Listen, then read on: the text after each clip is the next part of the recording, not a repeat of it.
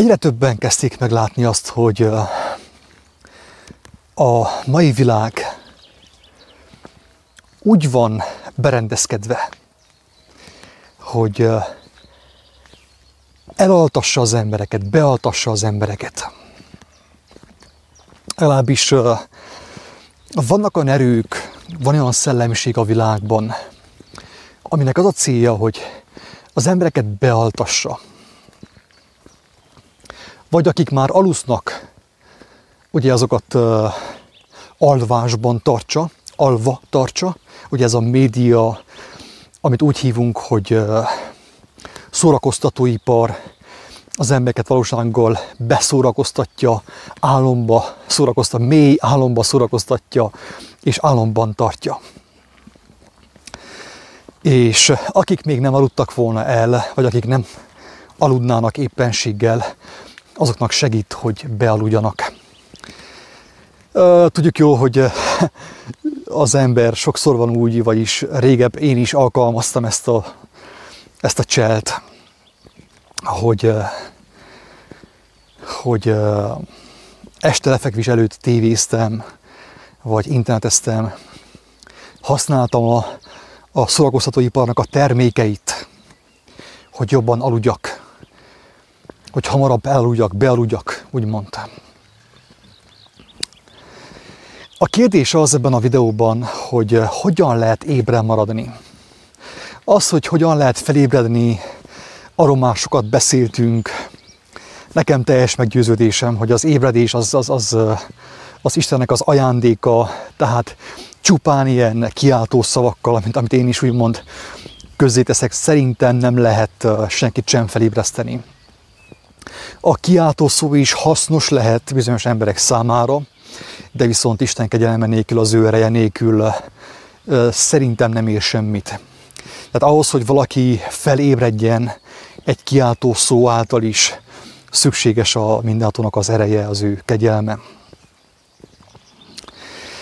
Ebben a videóban inkább arról fogok beszélni, hogy akik már felébredtek és már ébren vannak, nem csupán azt hiszik, hogy ők felébredtek, mert azt olvasták valahogy ők már felébredtek, hanem ők konkrétan ébren vannak.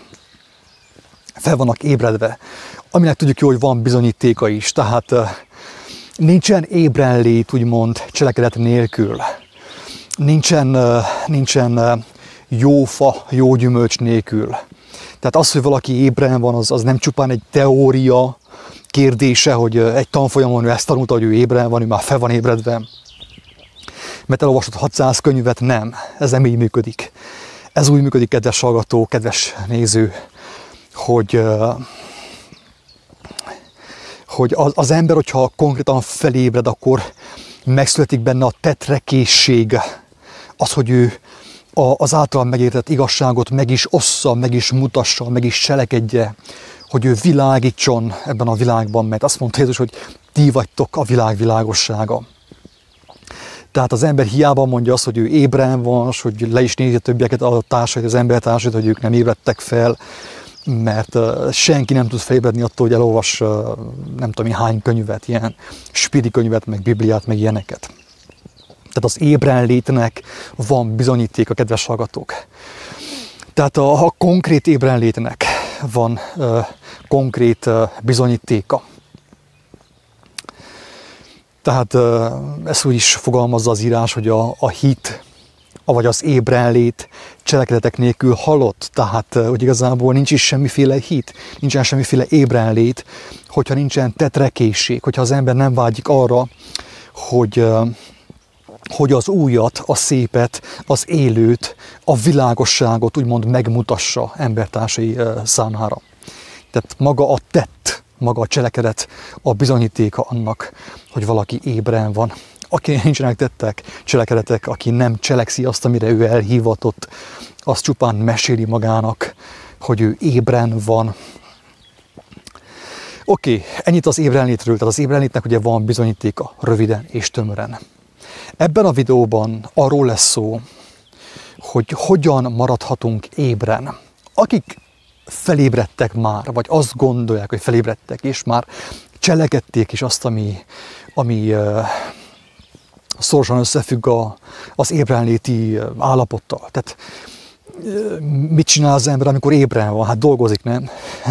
A fizikai világban az van, hogy ha valaki ébren van, akkor ő dolgozik, elmegy munkába, szorgoskodik, fel kell reggel, megdagasztja a kenyeret, az első rendet beveti, és így tovább, és így tovább. Tehát az ébrenlétnek a bizonyítéka a munkálkodás.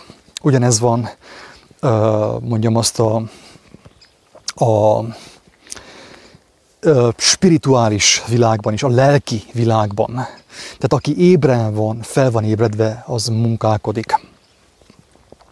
De viszont felhívja a mester a figyelmet arra, hogy azért csak fennáll a veszélye annak, hogy az ember bealszik, elaluszik közben. És erre a legjobb példa az, amikor elmennek a Getsemáni kertbe, ahogy tetszik, és Jézus tudja, hogy mi a sorsa, mi vár rá, hogy neki azt vállalnia kell a sorsát, és ugye imádkozik, gyötrődik, megkéri Pétert, talán Jakabot és Jánost, már nem emlékszem pontosan, hogy virasszanak velem. Tehát szerette volna, hogyha fennmaradnak ők is, és vele virasztanak, amíg ő ottan imádkozik és gyötrődik, és megbékél egészen pontosan avval a gondolattal, hogy ő meg fog halni. Ő szó szerint le kell mondjon a fizikai életéről, és fel kell áldozza magát, hogy bizonyságot tegyen arról, hogy amiről ő beszélt mostanig az igaz, az maga a szent igazság, amiből maga az élet fakad egyébként. És akkor megkéri a néhány barátját, ugye 3 közülük, hogy virasszanak vele, amíg ugye ő is fennmarad és imádkozik, meg gyötrődik. Kellett meg kis segítség neki találni, egy kis emberi segítség, de viszont ugye, mint tudjuk, nem kapta ő ezt meg, hanem amikor ő abba hagyta az első, tehát amikor befejezte az imát, a gyötrődést, akkor látta, ezek alusznak, tehát elaludtak. És meg is dorgált őket, hogy nem voltak képesek egy néhány órán keresztül fennmaradni és virasztani. És ekkor azt mondja nekik, hogy vigyázzatok és imádkozzatok, mert a lélek ugyan kész, de a test erőtlen.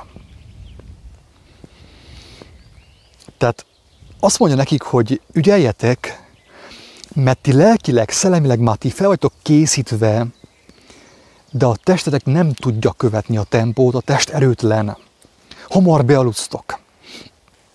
Jön egy kis kísértés, egy kis pofoncsapás, egy kis megfélemlítés, egy kis számonkérés, egy kis szemrehányás, egy kis provokáció, egy kis hazugság, és abban a helyben már el vagytok bukva. És elalusztok, ugye. Ilyen értelemben az elalvás, ugye spirituális értelemben, ha úgy tetszik, azt jelenti, hogy az ember ébren volt, ő ráébredt Isten segedelmével arra, hogy ő nem test, hanem lélek. Lélek, akinek teste van, és nem test, aminek lelke van. Tehát lélek, akinek teste van. Fel volt ébredve, de ugye bealudt. És akkor azt mondja Jézus, hogy vigyázzatok és imádkozzatok. Mert a lélek ugyan kész, ő már tudja, hogy mi az igazság, de a test nem bírja követni. A test könnyen kísérthető. A más fordításokban, a régi fordításban azt hiszem azt írja, hogy virasszatok, virasszatok. A más fordításokban meg azt mondja, hogy vigyázzatok és imádkozzatok. És ebben a videóban arról szeretnék beszélni, hogy mit jelent vigyázni. Az, hogy mit jelent imádkozni, én most nem fogok beszélni ebben a videóban, mert akkor túl hosszú lesz a videó, hogyha még arra is ki fogok térni, hogy mi az, hogy ima. Azt viszont elmondom, azok számára, akit érdekel nyilván, hogy Van egy olyan videó, tehát több videó van az imáról, a kiáltószó blogon. Kiáltószó.hu, a keresőbe beírod azt, hogy ima, vagy az ima jelentése, meg ilyenek. És ki fog adni több videót is. A legfrissebb videó, amit ajánlok mindenkinek, akit érdekel, hogy mi az, hogy ima, az a címe, hogy imantra. Tehát az ima és a mantra egybe van vonva, imantra. És akit érdekel, hogy mi az imának a jelentése, hogy ezt hogyan lehet megélni, a valódi imát, a hatásos imát, nézze meg azt a videót, mert elképzelhető, hogy segíthet neki megérteni, hogy mi az, hogy ima, és hogyan lehet úgy imádkozni, legyen hatása is, ne csupán mantrázzunk. Oké. Azt mondja, hogy virasszatok és imádkozzatok. Az imát azt ugye elmondtam, akit érdekel, megnézi a videót. És most ebben a videóban inkább arról szeretnék beszélni, hogy mit jelent vigyázni. Tehát vigyázz bárminak a tanulságnál. Tehát hogyan lehet vigyázni?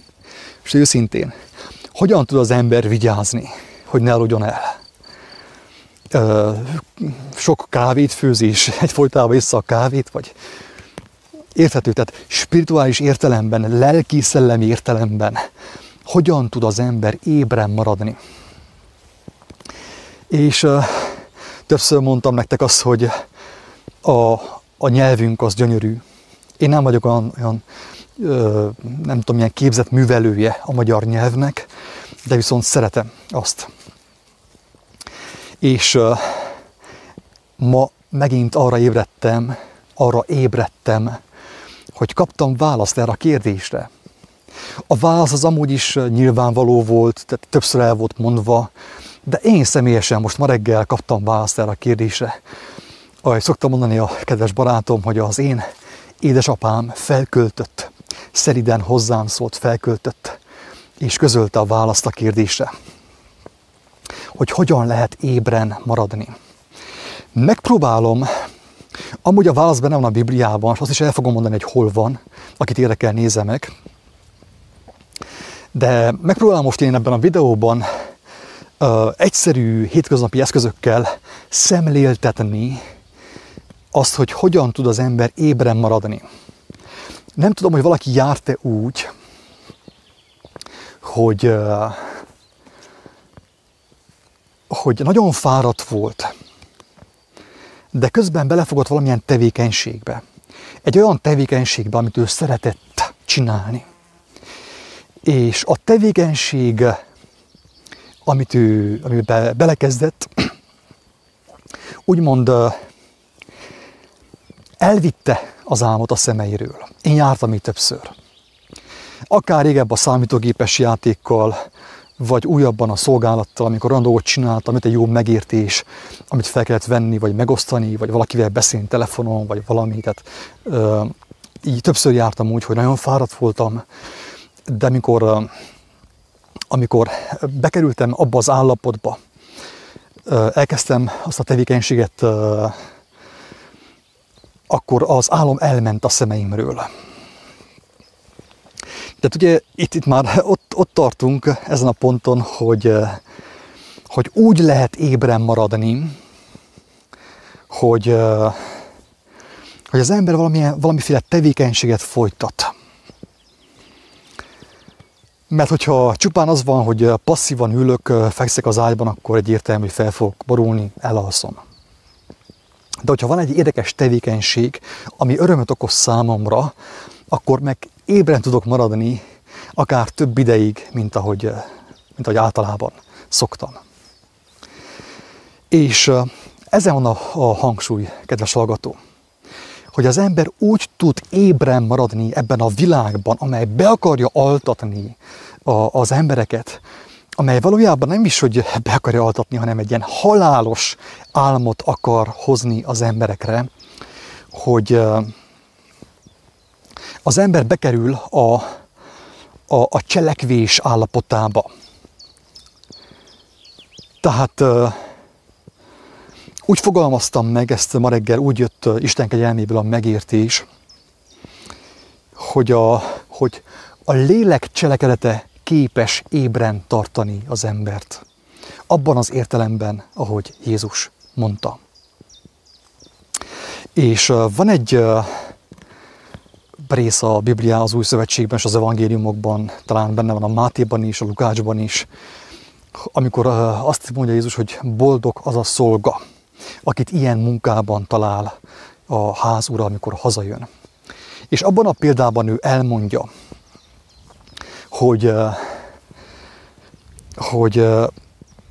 hogy maga az elszámolás ideje, az úgy fog eljönni mindenkihez, mint a tolvaj, mint éjszaka a tolvaj. Senki nem tudja, hogy melyik órában jön a tolvaj. Senki nem tudja, hogy mikor fog meghalni, kedves barátaim. Többször mondtam ezt, kellemetlen gondolat, de szeretem hangsúlyozni, hogy nincs semmi garanciát arra, hogy holnap reggel te fel fogsz kelni. Semmi. Az ég adta világon semmi. Akár hány éves vagy, akár milyen fiatal vagy, erős vagy, megtörténhet, hogy éjszaka meg fogsz halni. Vagy éppességgel még ma meg fogsz halni, mit tudom, egy baleset következtében. Tehát úgy jön a végzet az embereknek általában, hogy a legtöbben nincsenek felkészülve rá. Nem tudnak felkészülni rá. És azt viszik magukkal a túlvilágra, amit addig ők gyűjtöttek. És akkor azt mondja, hogy ebben a példában Jézus, hogy van olyan szolga, aki amikor elmegy a ház ura, elkezd dorbézolni, enni, inni a szolgatársaival, meg verni őket, meg minden, mert azt gondolja, hogy hát a ház ura majd csak később fog visszajönni, ugye? Viszont amikor a házura hirtelen betoppan, akkor meg szembesülnek el azzal, hogy ő semmit nem csinált meg abból, amivel megbízta őt. És ezért ugye megfosztja őt a funkciójából, a pozíciójától megfosztja. Tehát tovább nem lesz ő gazda, nem lesz ő szolga, tehát nem lesz gazda az ő házában. Ez persze ilyen képes beszéd, képes kell lenni ezt megérteni, és Isten megadja a képességet erre, ez a jó hír. Tehát ezek ilyen allegorikus beszédek, példabeszédek, amiket fontos megértsen az ember. Itt arról van szó, ugye, hogy az előbb is elmondtam, hogy az ember nem tudhatja, hogy mikor fog meghalni. Mikor fog eljönni a végső elszámolás ideje. Ezért azt mondja Jézus, hogy boldog az a szolga, aki jól végzi azt a munkát, amivel megbízta őt a ház ura. Kiadja a fizetést, időben kiadja a fizetést a szolgatásainak, ennük ad nekik ételt, eledelt, ugye akár spirituálisan, lelkileg. Tehát végzi azt a munkát, amivel őt megbízta a ház ura. Ez esetben ugye a mindenható. Tehát maga a megértés, kedves hallgatók, az, hogy az ember úgy tud ébren maradni, hogyha a lélek cselekedeteit végzi, hajtja végre nap mint nap. Hogy a léleknek engedelmeskedik inkább, mint a testnek. És ez abban áll, hogy azt, amit ő megkapott, talentumot, ugye, azt ő folyton megosztja, befekteti. Megosztja embertársaival, szolgál embertársai felé, vigasztal, bátorít, elmondja az igazságot, segít, ahogy tud, ahogy neki megadta az Úristen, ugye, különböző módon szolgálja az embertársait. Tehát cselekszi az igazságot, amit az Úristen megmutatott az emberiségnek. És ezáltal ébren tud maradni az ember. Aki ezt nem cselekszi, ugye a kereszténységben erős ki van forgatva Pálnak a beszéde, hogy folyton azt mondják, hogy jaj, igen, mert nem cselekedetek által van az üdvösség. Nem, pontos, hogy úgy van. Tehát Jézus ilyen szempontból ellentmond Pálnak, hogy ő elmondja egyértelműen, hogy mindenki a cselekedetei alapján lesz számon kérve. Tehát ezért fontos a cselekedet. Az persze az egy másik kérdés, hogy a cselekedetet meg kell előzze a megértés. Ugye megértés, az irányváltás, az Istenhez fordulás és a megértés. de viszont abból kell következzen a cselekedet. És az alapján lesz az ember úgymond számon kérve az élete utolsó napján. Persze az evangéliumban több példa van, ami ezt bizonyítja egyébként, tehát rengeteg példa van, de nem az az én dolgom, hogy most én mindenkinek itt berágjak a szájába mindent, hanem inkább az, hogy felhívjam az embertársaim figyelmét, hogy igen, ott van az igazság, benne van, le van írva, és hogyha az ember megcselekszi azt, amit megértett abból, akkor folyton ugye egyrészt ébren marad, mert a lélek cselekedeteit hajtja végre, és nem a test cselekedeteit, és nem fog ugye ezért ugye bealudni. Nem fog elaludni, mint János, meg Péter, meg Jakab a Gecsemáni kertben. Arra szeretném még egy picit reflektálni, arra a fogalomra, hogy virasszatok. Ugye másiken azt írja, hogy vigyázzatok. Tehát az a vigyázás az nem azt jelenti, hogy az ember tolja össze magát félelmében. Nem úgy vigyázunk, hogy félünk, hanem úgy vigyázunk, hogy résen vagyunk. Az előbb elmondtam, hogy a léleknek a dolgait végezzük állandóan. Ez a vigyázás. Viszont úgy is lehetne mondani, kedves hallgatók, hogy egyik az ugye, hogy vigyázzatok, másik ugye a virasszatok, tehát ébren maradjatok, és a harmadik az, ami jött nekem ma reggel, hogy világítsatok. Érthető? Világítsatok. Ez a harmadik kifejezés. Vigyázzatok, virasszatok és világítsatok. Ugyanaz, mind a három. Mert hogyha valaki a lélek cselekedeteit hajtja végre nap mint nap, ott, ahol van, az ember világít. Arra az emberre érvényes az, amit Jézus mondott, hogy ti vagytok a világ világossága.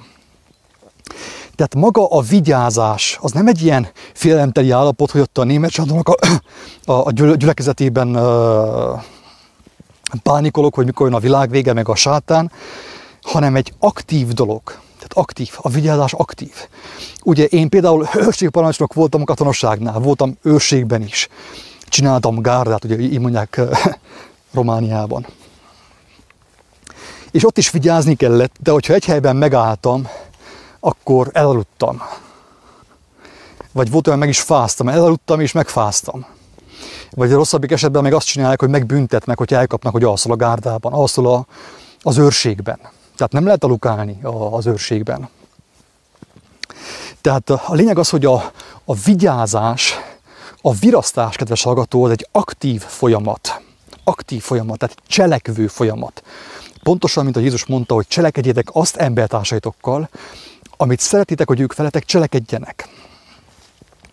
Tehát az az ember, az az őr tud vigyázni, aki járkál, ébren tartja magát. Spirituális értelemben, lelki értelemben, az igazság szempontjából az az ember tud vigyázni, aki aktívan cselekszi az igazságot. Megosztja azt embertársaival, nem engedi, hogy az embertársai fuldokoljanak a hazugság tengerében. Érthető? Tehát őrállókká vannak téve az igazság emberei, az igazság gyermekei, Isten gyermekei. Tehát ébren lenni, kedves hallgató, vigyázni, virasztani, azt jelenti, hogy világítani. Azt jelenti, hogy szolgálni embertársaink felé. Tehát picit azt is lehetne mondani, hogy a szolgálatnak van egy ilyen önző vonatkozása. Ugyanis én szolgálok az embertársaimért, de saját magamért is, kedves hallgatók. Mert hogyha én nem végzem az igazat, azt nem mutatom meg embertársaimnak, akkor én is bealszok. Nekem is szükségem van arra, hogy szolgáljak embertársaim felé. Mint ahogy Jézus mondta, hogy az én eledelem az, hogy cselekedjem atyám akaratát. Az én táplálékom az, hogy cselekedjem az igazságot. Az én ébrenléti állapotom az, hogy cselekedjem az igazságot. Érthető? Tehát az igazságnak nem csupán olvasói kell legyünk, vagy filozófusai az igazságnak, hanem cselekvői. És mindig úgy, hogy a lélek adja, kedves hallgató, kinek ahogy adja. Erre nincsen törvény, úgy igazából, hogy most akkor Jóska, te ezt csinálod, Péter, nem, ez nem így működik. A lélek él, Isten él, mindenkinek megmondja, hogy mi az ő szolgálata. De az teljesen biztos, kedves hallgatók, hogy ébren maradni lehetetlen a cselekvés nélkül, az igazság cselekvése nélkül, a lélek cselekedetei nélkül. Hogy melyek a lélek cselekedetei, én most nem fogom ebben a videóban elmondani.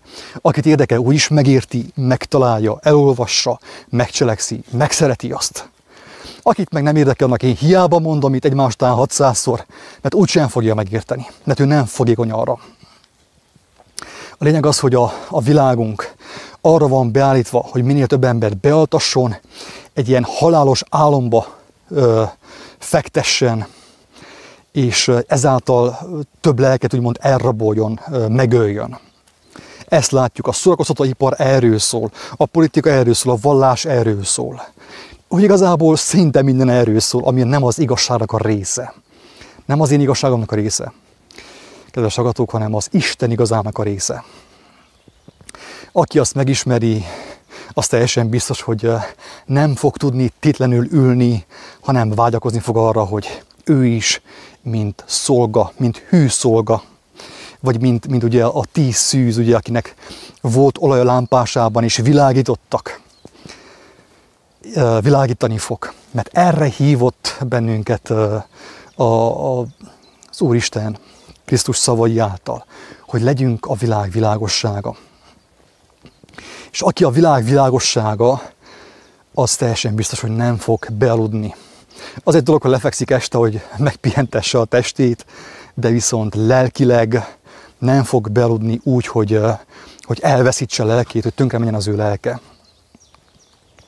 Remélem, hogy érthetően fogalmaztam, hogy hogyan lehet ébren maradni, és akinek tetszett, az használja egészséggel, ingyen kaptátok, ingyen adjátok. Isten áldjon, sziasztok!